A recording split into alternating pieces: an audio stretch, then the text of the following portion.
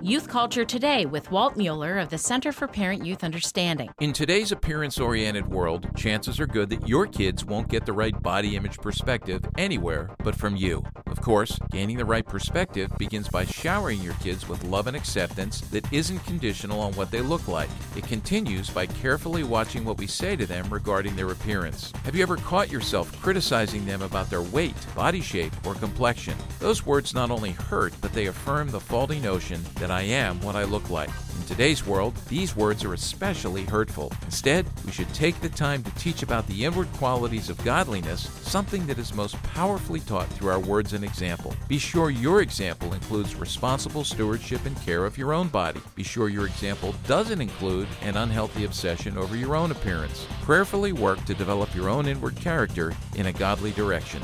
For more on youth culture, visit us on the web at cpyu.org.